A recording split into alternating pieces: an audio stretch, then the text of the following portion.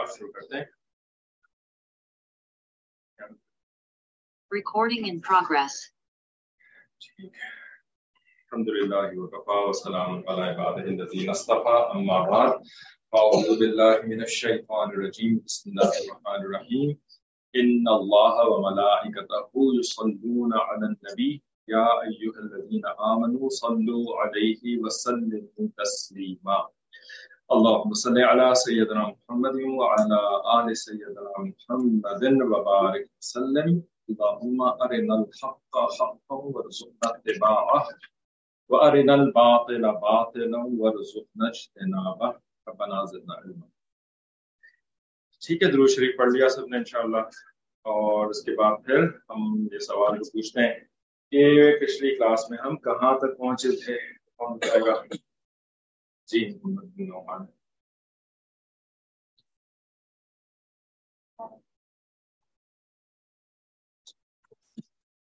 واقعہ اس کا معاملہ ختم ہو گیا تھا، ابھی تو نہیں ختم ہو گیا. جی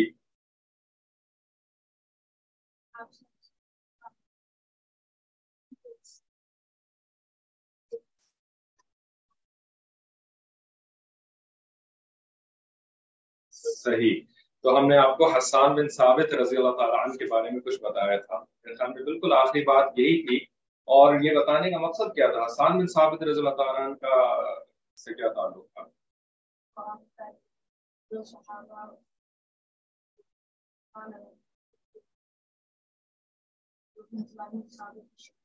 ان میں حسان بن ثابت رضی اللہ تعالیٰ عنہ بھی شریک ہو گئے تھے.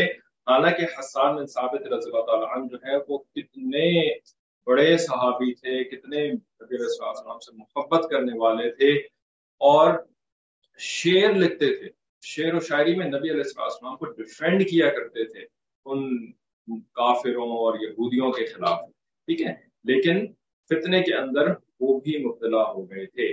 تو اس وجہ سے جب اتنے بڑے بڑے صحابہ جو ہے فتنے میں مبتلا ہو گئے، یہ اور بات ہے کہ صحابہ نے توبہ کر لی، ان کو اللہ تعالیٰ نے معاف کر دیا، اور ان سے جو ہے وہ اللہ تعالیٰ راضی ہو گیا، سب کچھ ہو گیا. لیکن صحابہ کی زندگی ہمارے لیے کیا ہے؟ ہمارے لیے یہ ایک لیسن ہے نا، یہ سیکھنے کے لیے ہم سب پڑھ رہے ہیں.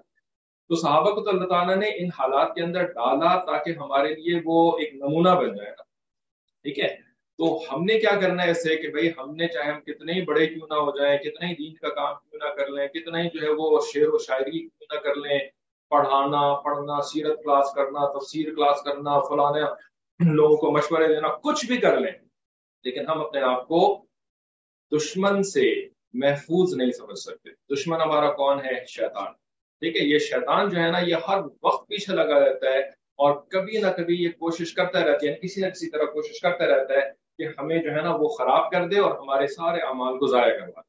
مرنے تک ہم اس شیطان سے اپنے آپ کو محفوظ نہیں سمجھ سکتے. آپ نے سنا وہ والی آیت، لہم قلوب یعقلون بہا لہم آذان لا یسمعون بہا، ہے نا وہ جو آیات ہیں، ایک سے زیادہ دفعہ اس طرح سے آیا نا. تو اللہ تعالیٰ آخر میں فرماتے ہیں نا، اولئک کالانعام، یہ لوگ جن کو اللہ تعالیٰ نے آنکھیں دی تھی لیکن ان سے دیکھتے نہیں ہیں، کان دیے تھے لیکن یہ لوگ اس سے سنتے نہیں ہیں، قلوب دیے تھے، عقلیں دی تھیں لیکن یہ ان عقلوں سے سوچتے نہیں ہیں. یہ لوگ کیا ہیں؟ یہ لوگ مویشیوں جیسے ہیں. ٹھیک ہے، مویشی کس کو کہتے ہیں؟ مویشی ان جانوروں کو کہتے ہیں کہ جو کہ آپ کے فارم میں رہتے ہیں. ٹھیک ہے، فارم کے اندر. صحیح ہے، فارم کے اندر ہمیشہ کوئی نہ کوئی جو ہے نا وہ فارمر بھی ہوتا ہے، کوئی ان کا رکھوالا ہوتا ہے، کوئی راعی ہوتا ہے. ٹھیک ہے، تو یہ جو مویشی جو لوگ جو ہوتے ہیں نا، جیسے کیٹل، یہ گائیں، بھینس، بکرے، بھیڑ، ہے نا، مرغیاں وغیرہ. ٹھیک ہے، تو یہ جو مویشی ہوتے ہیں نا، یہ اچھے خاصے جو ہے وہ کیئر فری ہو جاتے ہیں. ٹھیک ہے، کیونکہ ان کو پتا ہے کہ ان کے گرد فینس لگی ہوئی ہے. ٹھیک ہے، اور کوئی فارمرز ہیں، کوئی لوگ ہیں جو کہ ان کا خیال کرنے والے ہیں، اور کوئی وولف جو ہے نا وہ آ کر کے ان پر اٹیک نہیں کر سکتا. ٹھیک ہے، تو مویشی کافی حد تک غافل ہو جاتے ہیں، لیکن یہ بھی پورے غافل نہیں ہوتے. یہ بھی اللہ تعالیٰ کا ذکر کرتے رہتے ہیں، کیونکہ یہ جانور ہیں، اللہ کا ذکر پھر بھی یہ لوگ کرتے رہتے ہیں. لیکن یہ کس چیز سے غافل ہو جاتے ہیں مویشی؟ دشمن سے غافل ہو جاتے ہیں. ٹھیک ہے، ان کا دشمن کون ہوتا ہے؟ بھیڑیا. ٹھیک ہے، وولف یا شیر، یہ اس سے غافل ہو جاتا ہے. کیوں بھائی؟ ہے نا کوئی ہماری حفاظت کرنے والا، تو ہم غافل ہو گئے. ٹھیک ہے. لیکن یہ جو کافر ہے نا، ان کے بارے میں اللہ تعالیٰ فرماتے ہیں کہ بل ہم اول، یہ مویشیوں سے بھی زیادہ گئے گزرے. ٹھیک ہے. اولئک هم الغافلون، یہ لوگ تو بالکل ہی غافل ہیں، یہ تو بالکل ہی غافل ہیں. ٹھیک ہے. تو یہ جو اینیملز ہوتے ہیں نا، یہ ہم سے بہتر ہوتے ہیں اگر ہم غافل ہو جائیں. یہ اینیملز ہم سے بہتر ہیں کیونکہ اینیملز میں پھر بھی تھوڑا بہت شعور ہوتا ہے، تھوڑی ان کو فکر رہتی ہے کہ کہیں ہمارے اوپر دشمن حملہ نہ کر دیں. اللہ تعالیٰ کو بھی یاد رکھتے ہیں اور دشمن سے بھی ہمیشہ بچنے کی کوشش کرتے ہیں. آپ نے کبھی دیکھا ہے کوئی چوہا بل سے نکلتا ہوا؟ کبھی چوہے کو بل سے نکلتے ہوئے دیکھیں؟ یہاں پہ چوہے الحمدللہ اتنے نہیں ہوتے، پاکستان میں انڈیا میں شاید زیادہ ہوتے، یہاں پہ بھی ہوتے ہیں ویسے، ڈیپینڈس کہ آپ یہاں پہ جا کے دیکھیں. تو چوہا جو ہوتا ہے نا وہ بل کے اندر رہتا ہے. ٹھیک ہے. بل سے جب وہ باہر نکلتا ہے نا تو وہ ایسے نہیں نکل جاتا جس طرح ہم اپنے گھر سے باہر نکلتے ہیں. وہ پتہ ہے کیسے نکلتا ہے؟ وہ پہلے تھوڑی سی اپنی وہ نکالتا ہے، اپنی ناک باہر نکالتا ہے، یوں کر کے دیکھتا ہے، یوں کر کے دیکھتا ہے، ایسے ایسے دیکھے گا اور اس کے بعد پھر وہ باہر آئے گا. کیوں؟ اس لیے کہ میں باہر آؤں گا کہیں ایسا نہ ہو کہ شاید میرا جو دشمن ہے نا وہ بلی صاحبہ، ہماری تو بلیاں بھی حملہ نہیں کرتی ہیں آج کل دشمنوں کے اوپر، ٹھیک ہے، لیکن کوئی واقعی والی صحیح معنوں والی بلی ہو نا، شیر کی خالہ جس کو کہتے ہیں، وہ چوہے کے اوپر حملہ نہ کرتے، اس کو کھانا لے. ٹھیک ہے. تو وہ پہلے یوں کر کے دیکھتا ہے اور پھر اس کے بعد باہر نکلتا ہے. اسی طریقے سے اور بھی جو جانور ہیں نا وہ اپنے گھروں سے باہر نکلنے سے پہلے چیک کرتے ہیں کہ کوئی اٹیک کرنے والا تو نہیں ہے، پھر اس کے بعد باہر نکلتے ہیں. چھپکلی بھی ایسے ہی.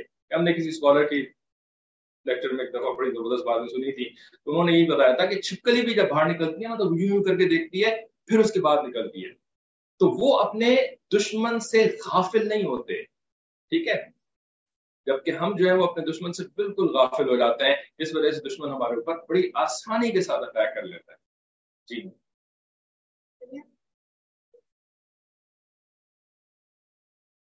اور باقی کہیں بھی بھائی باہر نکلتے ہوئے باہر نکلنے کے بعد تو دشمن حملہ کرے نا، گھر کے اندر تو تھوڑی دشمن کرے، گھر کے اندر تو وہ ایسے تھوڑی کرتی رہتی. بہرحال سمجھانا یہ تھا کہ جو جانور ہے نا وہ بھی غافل نہیں ہوتے، لیکن ہم جو ہے وہ غافل ہو جاتے ہیں، اس وجہ سے ہمارے اوپر بڑی بڑی جو ہے مصیبتیں آ جاتی ہیں. تو بہرحال صحابہ کرام کا معاملہ ایسا نہیں تھا کہ وہ غافل ہو جاتے تھے، لیکن صحابہ کرام کو اللہ تعالیٰ نے ہمارے لیے اگزامپل بنانا تھا سیکھنے کے لیے، تو ان کے ساتھ بھی ایسے معاملات ہوئے. ٹھیک ہے. اس کے بعد پھر کیا ہوا کہ جو ان تینوں میں سے ایک ہے نا مستح رضی اللہ تعالیٰ، جو کہ بدری صحابی بھی تھے اور جن کی والدہ جو ہے وہ ٹھوکر کھا کے گر گئی تھی، تو انہوں نے کہا تھا نا عائشہ صدیقہ رضی اللہ عنہا کے سامنے مستح کو اللہ تعالیٰ بات کر ایسے کہہ دیا تھا. تو مستح رضی اللہ تعالیٰ جو تھے نا، یہ آپ کو ہم نے بتایا تھا کہ یہ حضرت ابوبکر صدیق رضی اللہ تعالیٰ کے تو رشتے دار تھے. ٹھیک ہے نا. وہ بڑی کمپلیکس قسم کی رشتے داری تھی. تو حضرت ابوبکر صدیق رضی اللہ تعالیٰ عنہ رشتے داری کی وجہ سے اور اس وجہ سے کہ مستح جو تھے یہ بہت غریب تھے. ٹھیک ہے. ان کی جو ہے وہ سورس آف انکم وغیرہ جو ہے وہ زیادہ اچھی نہیں تھی، بہت ہی غریب تھے. تو ابوبکر صدیق رضی اللہ تعالیٰ ان کو سٹائپنڈز دیا کرتے تھے، ان کو وظیفہ دیا کرتے تھے، یعنی کچھ پیسہ دے کر کے ان کی مدد کیا کرتے تھے. اب جب مستح رضی اللہ تعالیٰ عنہ نے ابوبکر صدیق رضی اللہ تعالیٰ عنہ کی بیٹی کے اوپر ایسا الزام لگانے میں شمولیت حاصل کر لی، وہ بھی اس کے اندر شامل ہو گئے، تو ایک تو ان کو سزا مل گئی کوڑے لگانے والی، لیکن ابوبکر صدیق رضی اللہ تعالیٰ عنہ بھی انسان ہی ہے نا. ٹھیک ہے. تو ان کے اوپر بھی جو ہے نا پھر اس کے بعد ایک غصے والی کیفیت آئی کہ یہ مستح نے میرے ساتھ کیا کیا، میری بیٹی کے ساتھ کیا کیا، میں تو اس کا رشتے دار بھی تھا، میں تو اس کے ساتھ اتنا زیادہ ہیلپ آؤٹ بھی اس کو کرتا رہتا تھا، اور اس نے جو ہے وہ میرے ہی گھر کے خلاف اس طرح کا معاملہ کرنا شروع کر دیا. ٹھیک ہے. تو ان کو جو ہے نا وہ ان کے ساتھ بہت پھر دل خراب ہوا اور انہوں نے پھر یہ وظیفہ دینا جو ہے بند کر دیا. یہ فیصلہ کر لیا کہ میں مستح کو جو ہے نا آج سے میں اس کو کوئی وظیفہ نہیں. ٹھیک ہے. اس کے اوپر اللہ رب العزت نے ابوبکر صدیق رضی اللہ تعالی عنہ کی اصلاح فرمائی ڈائریکٹلی، ناٹ ایون تھرو نبی علیہ السلام. ورنہ تو صحابہ کی اصلاح تو نبی علیہ السلام فرماتے تھے نا، لیکن صحابہ میں کچھ ایسی باتیں تھی، کبھی کبھی اللہ تعالیٰ خود بھی صحابہ کی اصلاح فرماتے ڈائریکٹلی بھی. ٹھیک ہے. جیسے آج کل جو ہے وہ ہمارے دادا شیخ ہیں، تو دادا شیخ ہماری اصلاح نہیں کرتے، بھئی ہماری اصلاح جو ہے ہمارے جو شیخ ہے وہ کر دیں گے، لیکن کبھی کبھی جو ہے نا وہ معاملہ ایسا ہوتا ہے ایون دادا شیخ انٹرفیئر کر دیتے. ٹھیک ہے نا. تو گویا کہ صحابہ کے جو شیخ تھے وہ تو نبی علیہ السلام تھے، اور اللہ تعالیٰ جو ہے ان کا دادا شیخ، اس طرح سمجھانے کے لیے خالی گیا، ٹھیک ہے. تو اللہ تعالیٰ بھی انٹرفیئر کرتے تھے. تو اللہ تعالیٰ نے پھر آیات نازل فرمائی جو کہ حفاظ کرام کو یاد ہی ہوں گی. کیا فرماتے ہیں؟ وَلَا يَأْتَلِ أُولُو الْفَضْلِ مِنْكُمْ، تمہارے درمیان جو فضل والے لوگ ہیں نا، جن کو اللہ تعالیٰ نے عزت بھی دی ہے، ان کو دولت بھی دی ہے نا، بڑے اسٹیبلش لوگ ہیں. وہ صدیق رضی اللہ عنہ was one of them. ٹھیک ہے، عزت بھی بہت تھی، دولت بھی بہت تھی، انڈسٹریلسٹ تھے، ان کی فیکٹریز چلتی تھی مدینہ منورہ کے باہر. ٹھیک ہے، تو وہ قسم نہ کھایا کریں. ٹھیک ہے، ولا یأتل منکم اولو الفضل منکم والسعۃ، اور جن کو ہم نے یعنی فضل سے مراد دولت بھی ہوتی ہے، فضل سے مراد عزت بھی ہوتی ہے، اور سع کا لفظ بھی استعمال کر دیا. سع کا مطلب وسعت، آپ کے پاس مال پیسہ بڑا زیادہ ہے. ٹھیک ہے، تو ان کو یہ قسم نہیں کھانی چاہیے ان یؤتوا اولی القربى والمساکین والمہاجرین فی سبیل اللہ، کہ اہل قرابت یعنی رشتہ دار تھے اور مساکین اور مہاجرین کی مدد نہیں کریں گے. ان کو یہ قسم نہیں کھانی چاہیے کہ ہم مدد نہیں کریں گے. ٹھیک ہے، الا تحبون ان یغفر اللہ لکم، کیا تم نہیں چاہتے کہ اللہ تعالیٰ تمہاری غلطیوں کو معاف کر دے؟ کیا تم نہیں چاہتے کہ اللہ تعالیٰ تمہاری غلطیوں کو معاف کر دے؟ واللہ غفور رحیم، اور اللہ تعالیٰ تو بہت معاف کرنے والے اور بہت رحم کرنے والے ہیں. تو بھئی تم بھی اللہ تعالیٰ کی طرح، جو غلطی ان سے ہو گئی، تمہارے رشتے دار تھے، غریب تھے، مسکین تھے، ان سے بہت بڑی غلطی ہو گئی، لیکن تم ان کو معاف کر دو. ٹھیک ہے، تخلقوا باخلاق اللہ، اپنے آپ کو اللہ تعالیٰ کے اخلاق سے مزین کرو، لوگوں کو معاف کر دیا کرو.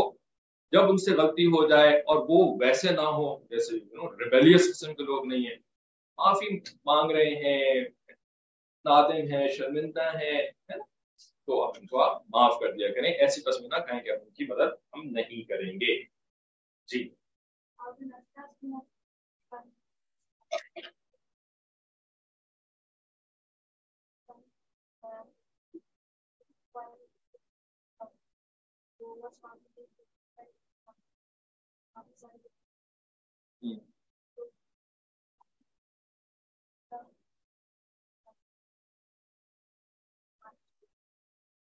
ہاں بتائیں.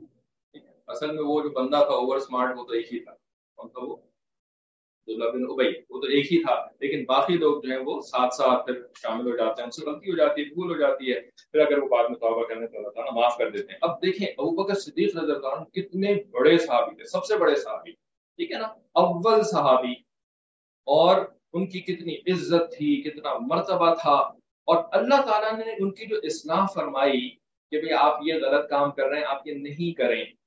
تو کیسے اصلاح فرمائی اللہ تعالیٰ نے؟ یہ چوری چھپے اصلاح فرمائی، ہاں، کہ چپکے سے جو ہے وہ نبی علیہ السلام کو فرما دیتے کہ بھئی آپ ان کو بتا دیجئے کہ ایسا کام مت کریں، یہ آپ سے غلطی ہو گئی. ٹھیک ہے، انہوں نے آیات نازل فرمائی. آیات نازل کرنے کا مطلب پتہ ہے کیا ہوتا ہے؟ کیا مطلب ہوتا ہے؟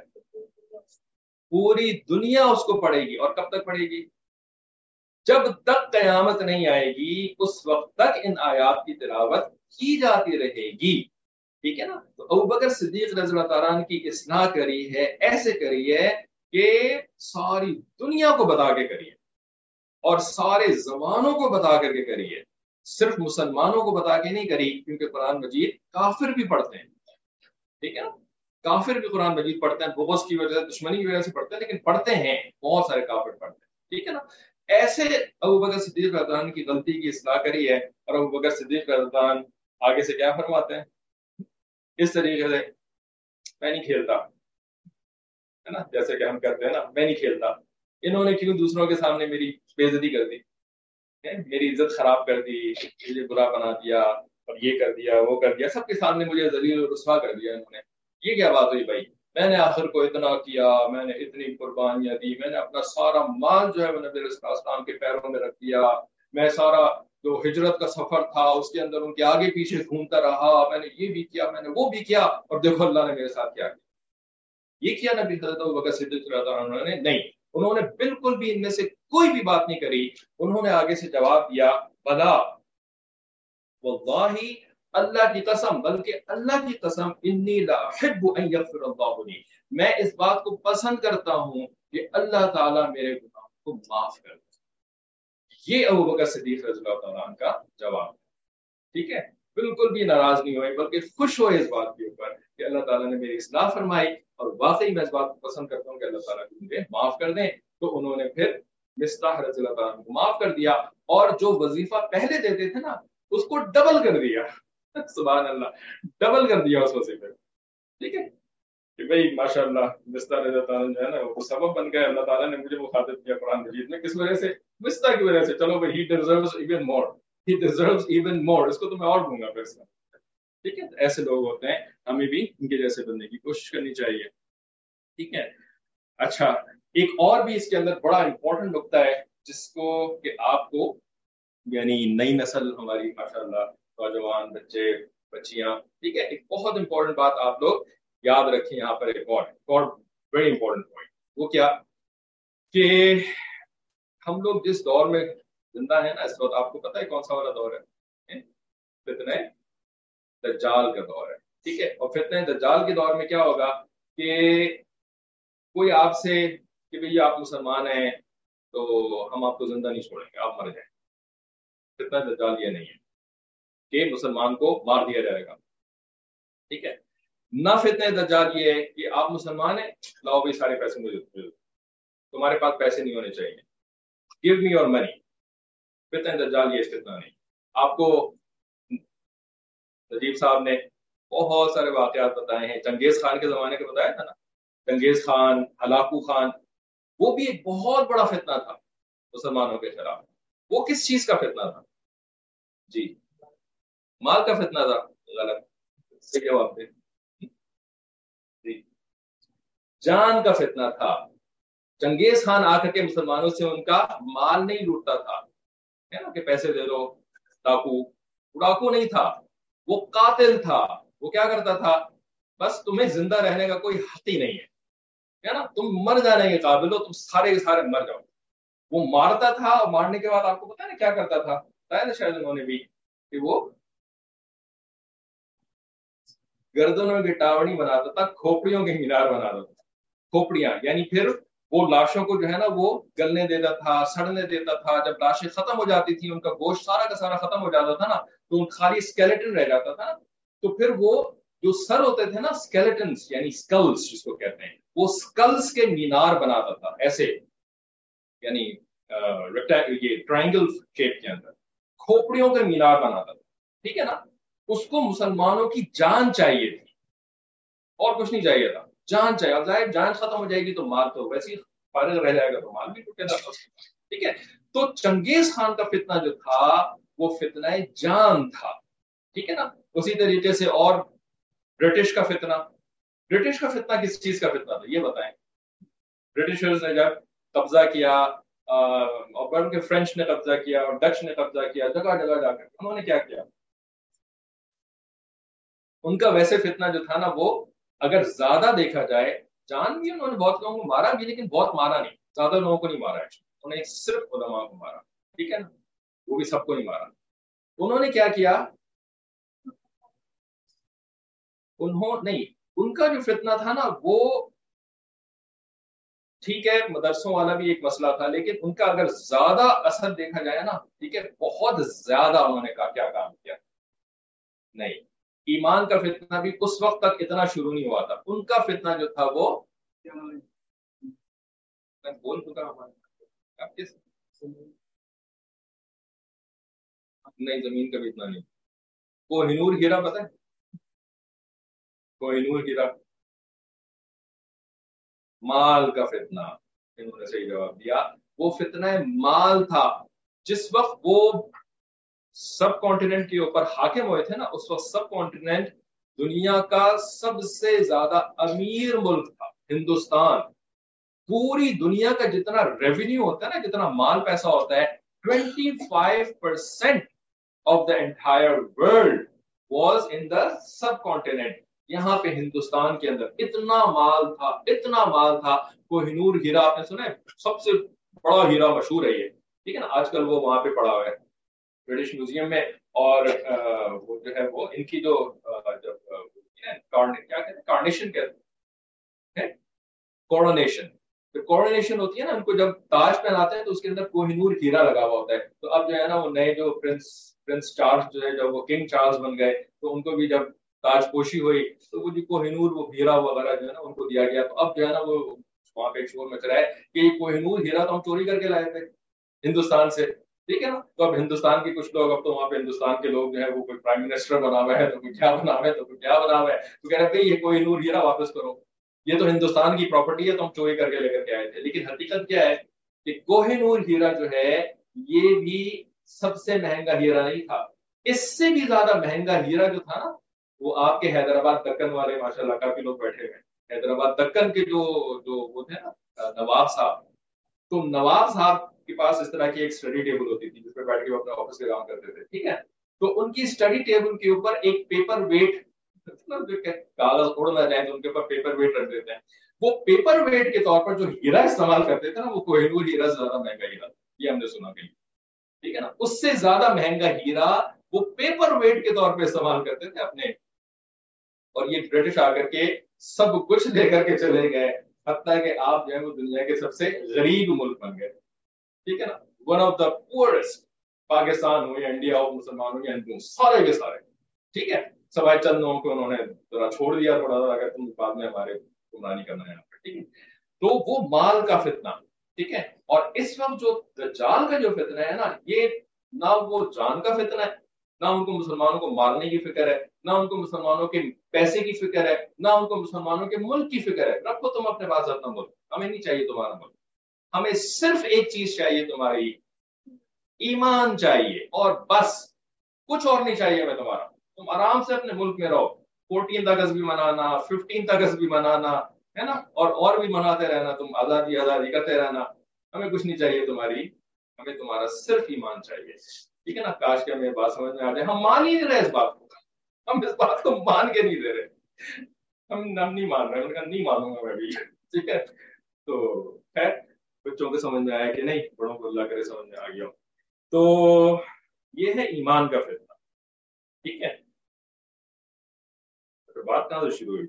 हाँ, तो ईमान के फितने के अंदर जो है ना, फिर होता क्या है कि लोग जो है ना वो आपके पास आकर के आपको ऐसी बातें करेंगे कि जिनसे आपका एतमाद जो है ना वो खत्म हो जाए। किन चीजों के ऊपर? एक दो नाम बताएं, किन चीजों पर आपका एतमाद खत्म हो जाए, इसके बाद आपका ईमान खत्म हो जाएगा?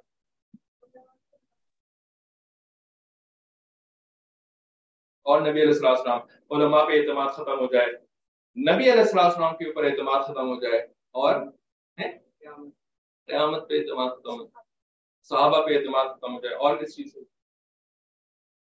कुरान पे एतमाद खत्म हो जाए, ठीक है ना। कुरान पे भी तो एतमाद खत्म हो जाए तो बंदा उसके बाद काफिर हो गया, फिर उसका ईमान खत्म हो गया, ठीक है ना। तो कुरान पर एतमाद खत्म करने की भी ये कोशिश करते रहते हैं फितने दज्जाल वाले, ठीक है, कि भाई कुरान में जो चीजें हैं ना ये तो नबी अलैहिस्सलाम ने नाउज़ बिल्लाह खुद से बना ली, है ना। या नबी अलैहिस्सलाम ने चलो खुद से नहीं बनाई, नबी अलैहिस्सलाम ने तो सच्ची सच्ची बताई थी, लेकिन नबी अलैहिस्सलाम ने कुरान मजीद लिख करके तो नहीं दिया ना, है ना। एक बड़े से टैबलेट के अंदर कुरान मजीद को लिख करके, अभी ये टैबलेट है, इसमें कुरान मजीद है, मैंने लिखवाया है। नबी अलैहिस्सलाम ने क्या किया? सहाबा कराम से लिखवाया। तो सारा का सारा कुरान हम तक जो पहुंचा है वो सहाबा कराम के जरिए से पहुंचा है ना। सहाबा ने लिखा, उन्होंने कहीं किसी ने छाल पे लिखा, किसी ने किसी पत्थर पे लिखा, किसी ने हड्डी पे लिखा, किसी ने जो है वो, ठीक है। तो अब कोई ये कहे कि अच्छा नबी, कोई कहे कि नबी अलैहिस्सलाम ने नाउज़ुबिल्लाह खुद से कुरान बना लिया, ठीक है ना। कोई कहे कि नहीं, नबी अलैहिस्सलाम ने तो खुद से कुरान नहीं बनाया था, लेकिन सहाबा ने जो कुरान मिला था ना नबी अलैहिस्सलाम से उसमें चेंजेस कर दी थी, ठीक है ना, उसमें चेंजेस कर दी थी। तो उसका जवाब आप क्या देंगे अगर कोई आपसे ये सवाल करे, अगर पहले से किसी के जहन में? बता दें, यहाँ पे ऑनलाइन भी गोल्डन वर्ड। हाँ जी।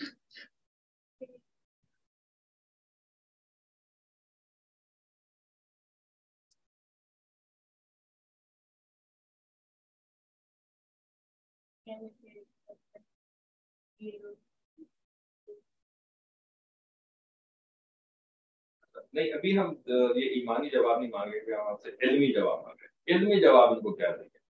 जी। है जवाब देंगे ही नहीं। ठीक है, आप लोगों को जवाब नहीं देंगे, लेकिन पता तो होना चाहिए कि क्या जवाब है इसका। ठीक है, तो हम आपको ये तो बताने की कोशिश कर रहे हैं। जी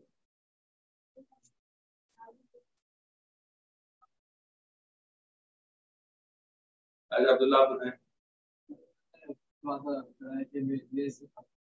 अच्छा, कोई और ऑनलाइन? भाई देखें, आपने कभी सुना है कि ये जो बादशाह लोग होते थे ना, बादशाह लोग, ठीक है, तो बादशाहों की एक बड़ी आदत होती है कि लोग उनके बारे में ना बहुत अच्छी बातें किया करें, ठीक है, और उनकी कोई बुरी बात लोगों को पता ना चले, ठीक है। तो बादशाह जो होते थे ना, जितने भी आज भी हों या पुराने भी हों, वो क्या करते हैं कि वो ना हिस्ट्री लिखवाते हैं। हिस्ट्री लिखवाने वाले जो लिखते हैं ना हिस्ट्री, उनको क्या कहते हैं इंग्लिश में? हिस्टोरियंस। और उर्दू में उनको कहते हैं मुअर्रिख, तारीख लिखने वाले, ठीक है। तो हर बादशाह के दरबार में कुछ तारीख लिखने वाले, कुछ हिस्टोरियंस होते थे।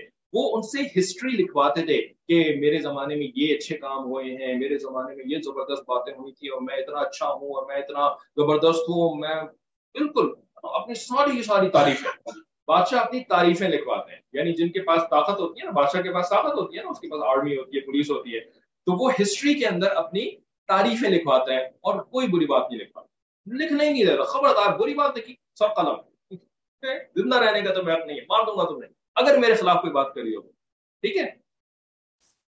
नबी अलैहिस्सलाम अगर खुद कुरान लिखते, अगर खुद कुरान गढ़ने वाले होते, तो नबी अलैहिस्सलाम अपने बारे में कोई भी बात जो कि आप सल्लल्लाहु अलैहि वसल्लम के खिलाफ जाती हो, कुरान मजीद में नहीं आने देते, ठीक है। कोई भी बात जो अपने खिलाफ जाती हो, यानी अपनी गलती का जिसके अंदर जिक्र हो, कुरान मजीद में नहीं आने देते। उसी तरीके से सहाबा कराम, कोई ऐसी बात, क्योंकि नबी अलैहिस्सलाम के बाद सहाबा कराम के हाथ में सारा का सारा कुरान था ना, तो अगर कोई बात सहाबा के खिलाफ जाती हो, तो सहाबा के लिए बड़ा आसान था कि वो सब मिल मिला करके ना कुरान मजीद में से उन चीजों को बाहर निकाल देते, आने ही नहीं देते। कि भाई कल को आने वाले लोग जो है वो हमें कहेंगे अच्छा इनसे भी गलतियां हो गई, ये तो परफेक्ट इंसान होने चाहिए थे। ये कैसी परफेक्शन कि हर वक्त ही कोई ना कोई गलती हो रही है, कभी ये गलती हो रही है, कभी वो गलती हो रही है। Why were not they perfect? They should have been perfect, इनको तो परफेक्ट होना चाहिए था, ठीक है। तो कोई गलती जो है ना वो कुरान में रहने ही नहीं दो, उसको निकाल दो उसके अंदर से, ठीक है। लेकिन कुरान मजीद के अंदर हमें जगह जगह ऐसी भी आयात मिलती हैं कि जिनमें अल्लाह ताला ने नबी अलैहिस्सलाम और अच्छे खासे सख्त अल्फाज भी इस्तेमाल किए हैं और नरम अल्फाज भी इस्तेमाल किए हैं। नबी अलैहिस्सलाम की गलती को भी अल्लाह ताला ने कुरान मजीद के अंदर जिक्र किया, और वो कुरान मजीद के अंदर मौजूद है। और सहाबा कराम की गलतियों को भी कुरान मजीद के अंदर जिक्र किया, और वो भी आज तक मौजूद है। अगर ये लोग चाहते, इस तरह से आम जाने वाले लफ्ज हम बोलते हैं, यानी ये नहीं कि अल्लाह चाहता, ये सब बातें नहीं।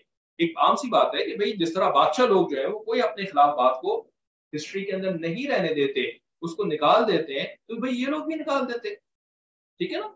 तो साबित हो ये बात। अब ये देखें, ये अकली दलील कहलाती है, अकली और इल्मी दलील, ठीक है, कि कुरान मजीद के अंदर वो सारी की सारी बातें मौजूद हैं, और कुरान मजीद के अंदर सहाबा किराम के बारे में भी सारी की सारी, ठीक है। तो बकर सिद्दीक रज़ियल्लाहु अन्हु तो पहले खलीफा थे, ठीक है ना। वो अभी निकालो इस वाली आयत को कुरान मजीद में से निकालो, ये तो मेरे खिलाफ जा रही है, ये कैसे हो सकता है, मेरे खिलाफ कोई बात हो इसके अंदर, ठीक है। तो इस बात को याद रखिएगा, अगर कोई भी इस तरह की कोई बात कहे ना कुरान मजीद, अच्छा ये तो अपनी मर्जी से उन्होंने लिख दिया, देखो जो उनको सूट करता है वो लिख दिया, जो उनको सूट नहीं करता उसको निकाल दिया, नहीं, ऐसा बिल्कुल भी नहीं हुआ कि सूट करने वाली चीजों को रख दिया और सूट करने वाली चीज ना चीजों को बाहर निकाला, ठीक है।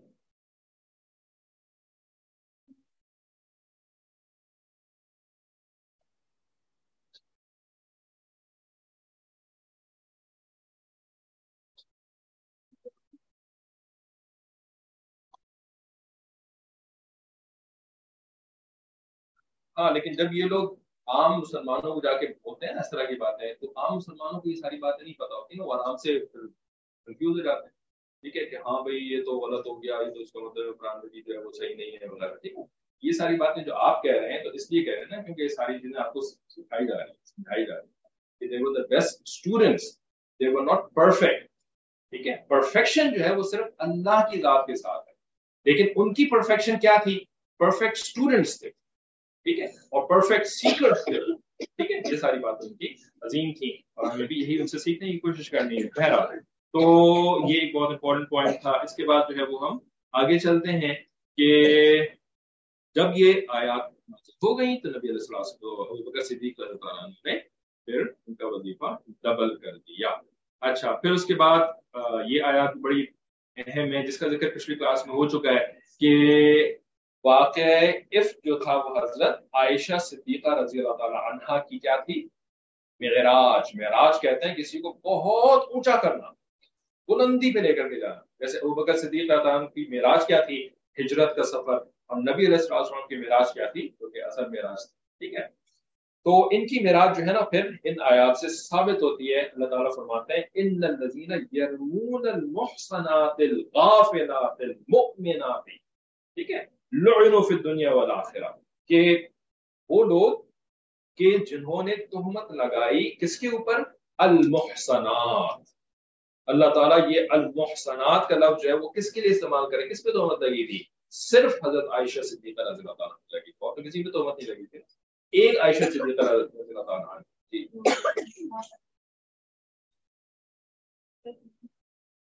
ان پہ لگی تھی، لیکن ان کا ہم نے آپ کو بتایا تھا کہ وہ مرد تھے، ٹھیک ہے نا، اور مرد کے اوپر جو اس قسم کی بات ہوتی ہے نا اس کا اتنا زیادہ اثر نہیں ہوتا. ٹھیک ہے، اور دوسری بات یہ کہ اللہ تعالیٰ نے یہاں پر جو ٹینس یوز کیا ہے، مرد والا ٹینس یوز نہیں کیا. مرد کے ٹینس کے اندر تو چلو عورتیں بھی شامل ہو جاتی ہیں، عورتوں سے بات ہو رہی ہوتی ہے لیکن عورتیں اس کے تابع، ٹھیک ہے. لیکن جب عورت والا ٹینس یوز کرتے ہیں، صیغہ یوز کرتے ہیں، تو اس سے مرد مراد نہیں ہوتے، اس سے صرف عورت مراد ہوتی.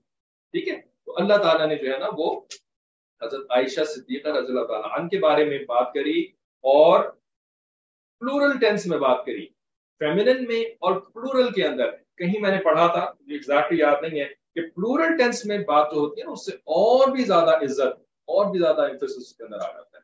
ٹھیک ہے، تو عائشہ صدیقہ رضی اللہ عنہ کو نبی کو اللہ تعالیٰ فرما رہے ہیں محصنات یعنی پاک دامن. اللہ تعالیٰ کنفرم کر رہے ہیں.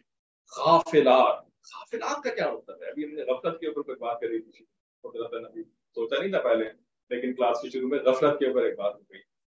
تو غافل ہونا کیا مطلب بتایا گیا آپ لوگوں کو غافل ہونے کا؟ غافل ہونا، چلیں یہ بتا دیں کہ غافل ہونا اچھی بات ہے کہ بری بات ہے؟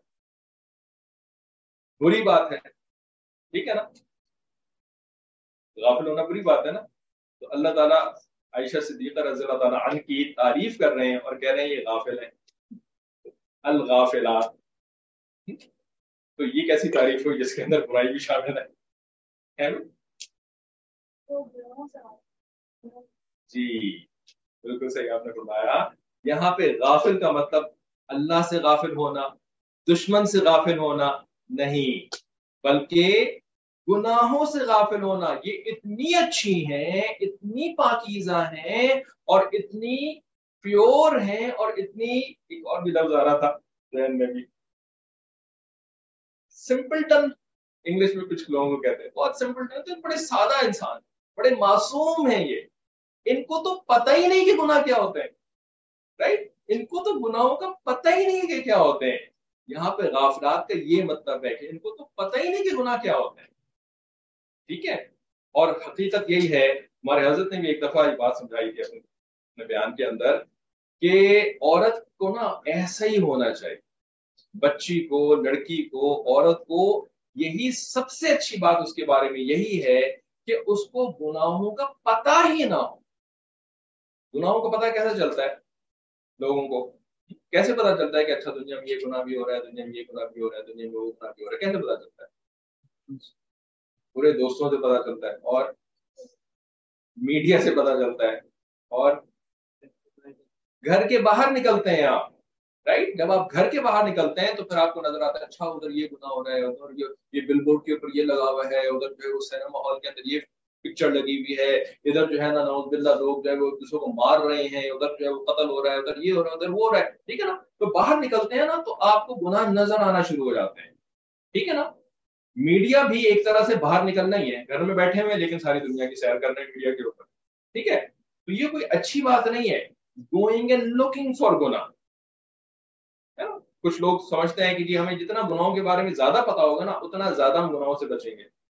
نہیں، یہ کوئی طریقہ نہیں ہے کہ آپ خود جو ہے وہ باہر نکل کر کے یا آپ خود جو ہے وہ میڈیا پہ جا کر کے جو ہے نا وہ گناہوں کی چیزوں کو دیکھنا شروع کر دیں تاکہ میں اس سے بچ سکوں.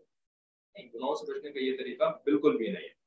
اللہ تعالیٰ کسی وجہ سے آپ کو بتا دے، کسی کے ذریعے سے بتا دے تو وہ اور بات ہے. خود جا کر کے گناہوں کو سرچ آؤٹ کرنے کی اجازت نہیں ہے. ٹھیک ہے، تو غافلات ہونا جو ہے نا، گناہوں سے غافل ہونا، یہ اللہ تعالیٰ کی محبوب صفت ہے جو کہ عائشہ صدیقہ رضی اللہ تعالیٰ عنہ کے اندر تھی.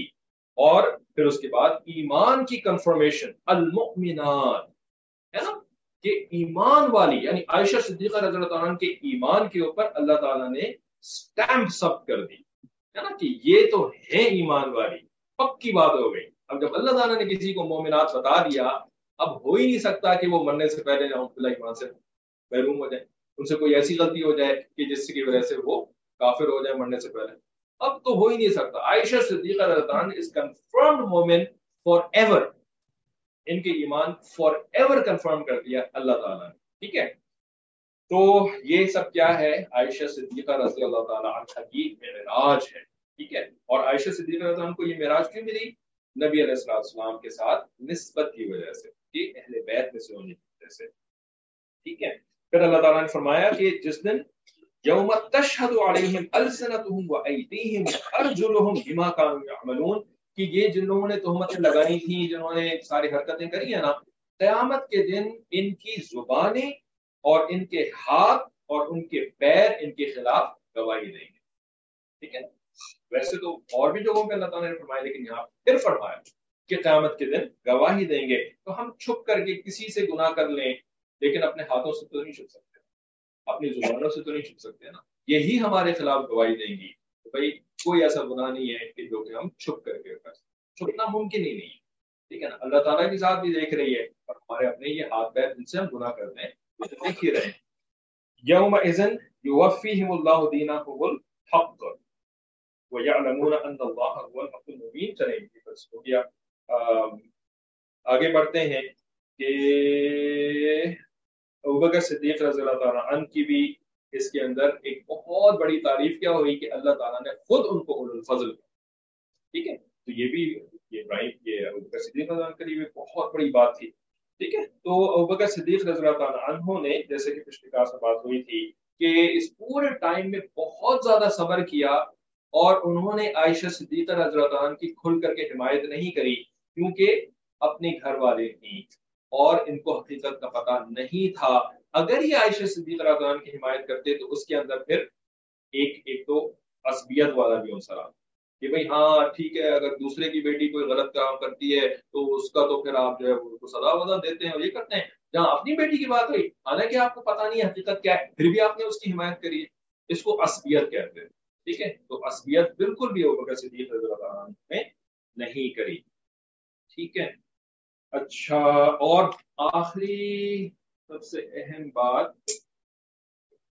کہ بلکہ سیکنڈ لاسٹ سب سے اہم بات وہ کیا کہ آپ نے سنا ہوگا شاید پہلے کبھی حضرت جی کے بیان میں بھی اور کہ اس طرح کی تہمت عائشہ صدیقہ رضی اللہ عنہ کے اوپر جو لگی تھی نا، یعنی کردار کے اوپر تہمت لگانے جس کو کہتے ہیں، اس طرح کی تہمتیں پہلے بھی لوگوں کے اوپر لگی ہیں. کیسے؟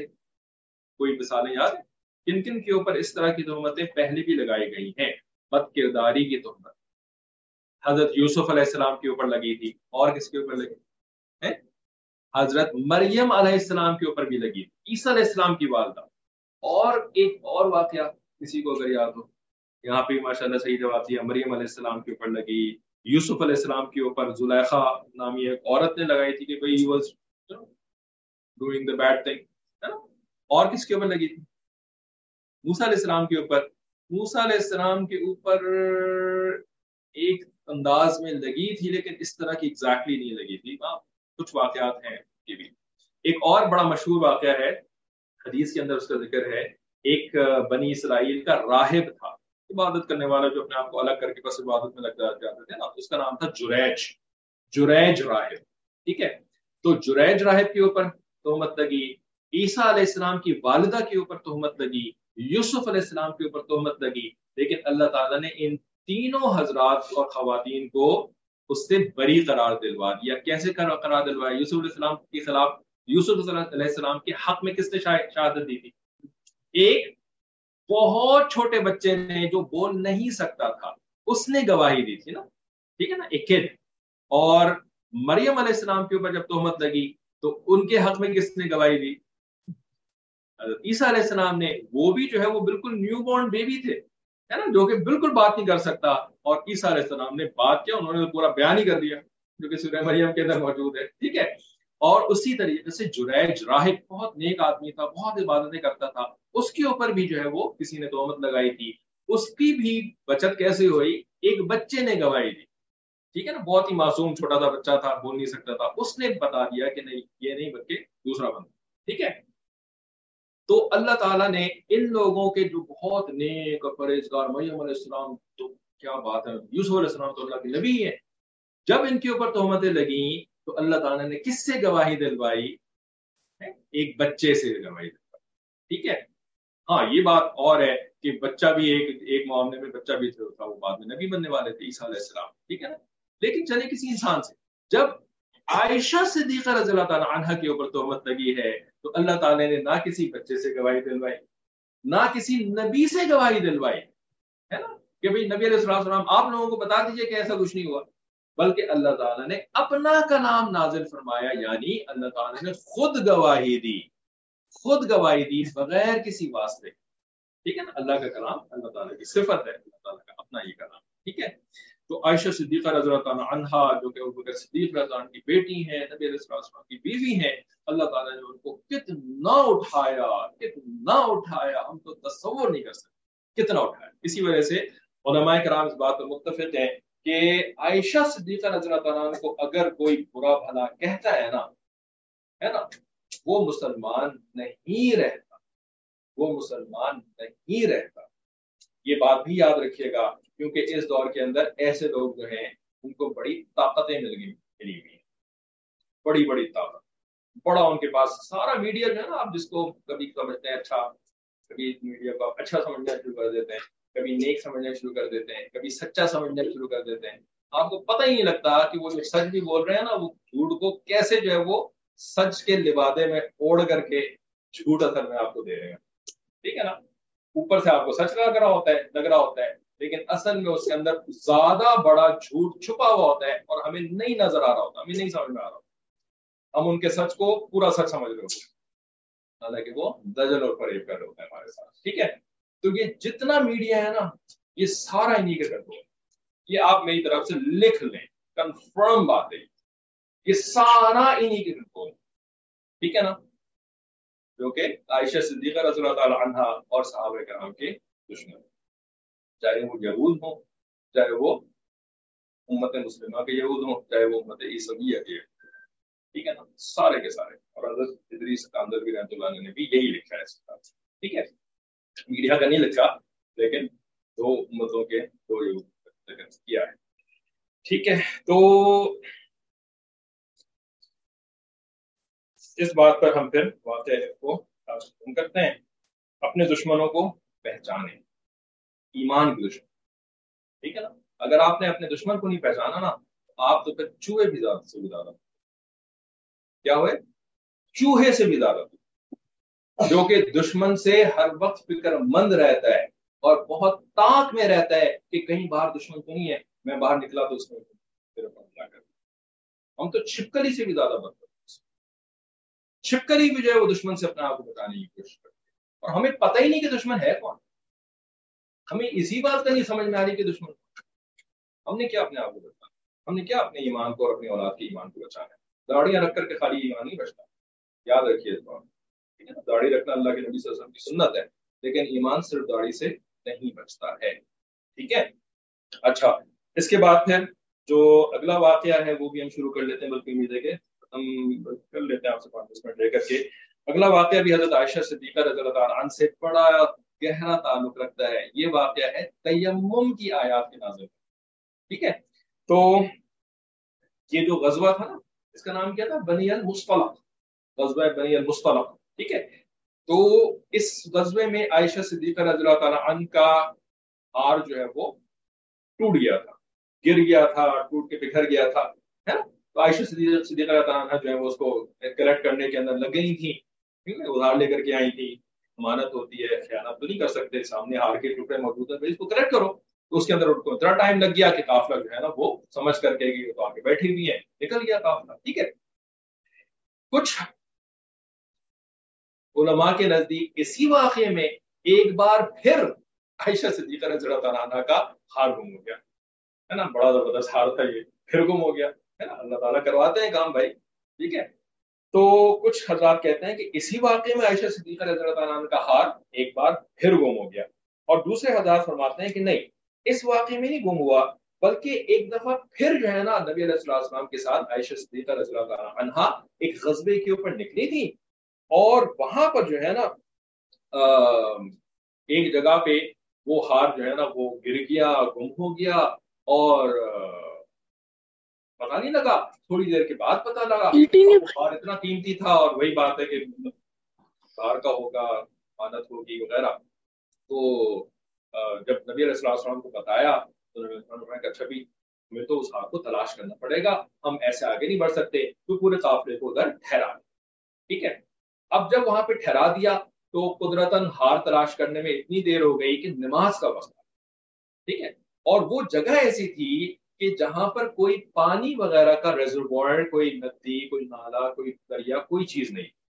نبی علیہ السلام قافلے کو رکواتے کہاں پر تھے؟ جہاں پہ پانی کا کوئی انتظام ہوتا تھا تاکہ لوگ وضو کر کے وضو وغیرہ کر کے نماز پڑھ سکیں. یہاں پہ تو ہار کی وجہ سے رکنا پڑ گیا، یہاں پہ تو پانی کا انتظام ہی نہیں تھا. اب کیا کریں بھائی؟ ٹھیک ہے. اب جو ہے نا صحابہ بھی پریشان، نبی علیہ السلام بھی پریشان، کیونکہ ہار تو بہرحال ہار ہے، اس سے بھی زیادہ اہم چیز مسلمانوں کے لیے کیا ہے؟ نماز. ٹھیک ہے. اب سب کو پریشانی لگنی شروع ہوئی. تو ابوبکر صدیق رضی اللہ عنہ جو ہے نا ان کو آیا بیٹی صاحبہ کے اوپر پھر غصہ، ہے نا. یہ کیا کیا تم نے اے عائشہ، ہے نا. تو ابوبکر صدیق رضی اللہ عنہ نے بیٹی کو کہا کہ تمہاری وجہ سے جو ہے نا تو ہر سفر میں لوگوں کے لیے مشقت اور بلا بن جاتی ہے. بھائی ابو ابو ہوتے ہیں، ٹھیک ہے نا. شوہر ہوتا ہے، لیکن ابو تو ابو ہی ہوتے ہیں، جو کر لیں آپ. ٹھیک ہے نا. تو بیٹیاں بھی ماشاءاللہ سن رہی ہیں، وہ یاد رکھیں ابو تو ابو ہی ہوتے ہیں، ابوبکر صدیق ہوں یا آپ کے ابو. ٹھیک ہے. تو ابو نے کہا کہ کیا ہے عائشہ، تم تو ہر سفر کے اندر ہی مصیبت بن جاتی ہو، لوگوں کے لیے مشکل تکلیف، پچھلے سفر میں اتنا بڑا مسئلہ کھڑا ہو گیا، اور اب جو ہے وہ تمہارا ہار پھر سے گم ہو گیا. ٹھیک ہے. تو پھر کیا ہوا؟ عائشہ صدیقہ رضی اللہ عنہا بھی آخر کو محبوب کی محبوبہ تھی. ٹھیک ہے نا. عائشہ صدیقہ کیا تھی؟ اللہ کے محبوب نبی علیہ الصلوۃ والسلام، اور عائشہ صدیقہ رضی اللہ عنہا ان کی بیلوڈ محبوبہ، بیوی کے ساتھ محبت، یہ اللہ تعالیٰ کو پسند ہے. ٹھیک ہے نا. تو اللہ تعالیٰ نے جو ہے نا پھر آیات نازل کرنا. ٹھیک ہے نا. اور وہ آیات کون سی تھی؟ وہ آیات تھی آیات تیمم. مجھے تو یاد نہیں ہے، حفاظ کرام اگر جلدی سے کوئی آیت پڑھو.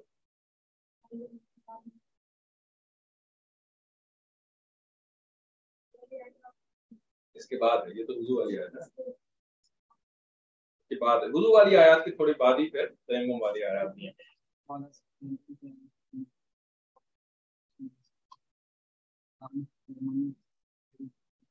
وَتَيَمَّمُوا صَعِيدًا طَيِّبًا.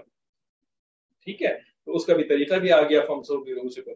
تو جب یہ آیات نازل ہو گئیں تو ایک صحابی جو ہے نا وہ انہوں نے جب سنا نا تو بہت خوش ہوئے، اور ابوبکر صدیق رضی اللہ عنہ سے کہنے لگے کہ یعنی اے ابو بکر، یہ پہلی مرتبہ نہیں ہے کہ تمہارے خاندان کی وجہ سے جو ہے نا وہ ہمارے اوپر کوئی اللہ کی نعمت نازل ہوئی.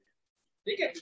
تو پہلے بھی ایسی معاملات ہو چکے تھے ابو بکر صدیق رضی اللہ عنہ کے خاندان سے ریلیٹڈ، جس سے کہ مسلمانوں کو سب کو بہت فائدہ ہوا تھا. نبی علیہ السلام کو مکہ مکرمہ سے مدینہ منورہ پہنچانا سارا کام ہی ابو بکر صدیق رضی اللہ عنہ نے اور ان کی فیملی نے کیا تھا. اس سے بڑی نعمت اور کون سی ہو سکتی تھی مسلمانوں کے لیے؟ پھر اس کے بعد یہ تیمم کی آیات کا نازل ہو جانا بہت بڑی نعمت تھی. تو جب ابوبکر صدیق رضی اللہ عنہ نے یہ آیات سنی نا تو وہ آ کر کے عائشہ صدیقہ رضی اللہ عنہ سے مخاطب ہوئے اور کہنے لگے یا عائشہ انکی لمبارکۃ، انکی لمبارکۃ، انکی لمبارکۃ، ہے نا. بے شک تو بہت زیادہ مبارک چیز ہے، تو بہت زیادہ مبارک چیز ہے، تو بہت زیادہ مبارک چیز ہے. 3 مرتبہ انہوں نے پڑھا. ٹھیک ہے. پچھلے دنوں جو ہے نا وہ ایک ہم کسی کا سانگ سن رہے تھے، اسلامک سانگ تھا، ہمیں پتا نہیں تھا کہ اس کے اندر لف ہے کیا نہیں ہے. ٹھیک ہے. لیکن فرسٹ ٹائم سن کر کے ہی بتانا تھا کہ بھی म्यूजिकल इंस्ट्रूमेंट्स तो नहीं है। तो जब हमने उसको सुना ना तो उसके अंदर यही अल्फाज थे मुबारकुन। जो सुनने वाले जिनको याद है वो पहचान गए होंगे कि उसके अंदर ना था कि किसी की शादी के ऊपर मुबारकबाद दे रहे हैं, तो उस सॉन्ग के अंदर मुबारकुन मुबारकुन। तो जब मैंने ये वाली हदीस पढ़ी तो मुझे वो गाना याद आ गया, जैन दीखा का गाना। ठीक है, फिर उसके अंदर चूंकि म्यूजिकल इंस्ट्रूमेंट से तो फिर हमने उसको नहीं किया, दूसरा कोई नात रख ली, उसमें भी ऐसे ही था मुबारकुन। ठीक है, तो उन्होंने क्या कहा, इन्नकी न मुबारकतुन, इन्नकी न मुबारकतुन, इन्नकी मुबारकतुन। ठीक है, तो ये हो गया नुज़ूल तयम्मुम की आयत का वाकया। और इसके बाद जो है वो अगली क्लास के अंदर जो हम शुरू करेंगे ना, वो फिर एक और बहुत बड़ा वाकया, बल्कि अजीम वाकया। ठीक है, नबी अलैहिस्सलाम के ऊपर और मुसलमानों के ऊपर एक और बड़ी आजमाइश, बल्कि बहुत बड़ी आजमाइश, वर्ल्ड वॉर। अरेबिया की वर्ल्ड वॉर थी। कौन सी थी? गज़वा खंदक। ठीक है ना, ये अरेबियन वर्ल्ड वॉर थी। ठीक है, तो वो इंशाल्लाह अगली क्लास के अंदर पढ़ना शुरू करेंगे। अगर किसी कोई सवाल वगैरह पूछना हो बता दीजिए। इन्होंने इनकी आयत यहाँ पे नकल कर दी हैं, वइन कुंतुम मरदा औ अला सफरिन औ जाअ अहदुम मिनकुम मिनल गाइति औ लामस्तुमुन निसाउ फलम तजिदू माअन। बस अगर तुम पानी को ना पाओ, फतयम्ममू सईदन तय्यबन फमसहू बिवुजूहिकुम व अयदीकुम मिन। अपने बस चेहरे को जो है वो उससे मसा कर लो मिट्टी से, और अपने हाथों के ऊपर उससे मसा कर लो। ये हो गया तुम्हारा तयम्मुम। अब तुम उसके साथ नमाज भी पढ़ सकते हो और तुम उसके साथ तिलावत भी कर सकते हो, सारी इबादत के काम से कर सकते हो। लेकिन जब नमाज का टाइम खत्म हो जाता है, अगली नमाज का टाइम आ जाता है ना, फिर दोबारा से तयम्मुम। ठीक है, अच्छा, ठीक, कोई सवाल कमेंट नहीं? तो फिर हम क्लास खत्म करते हैं। वहाँ पे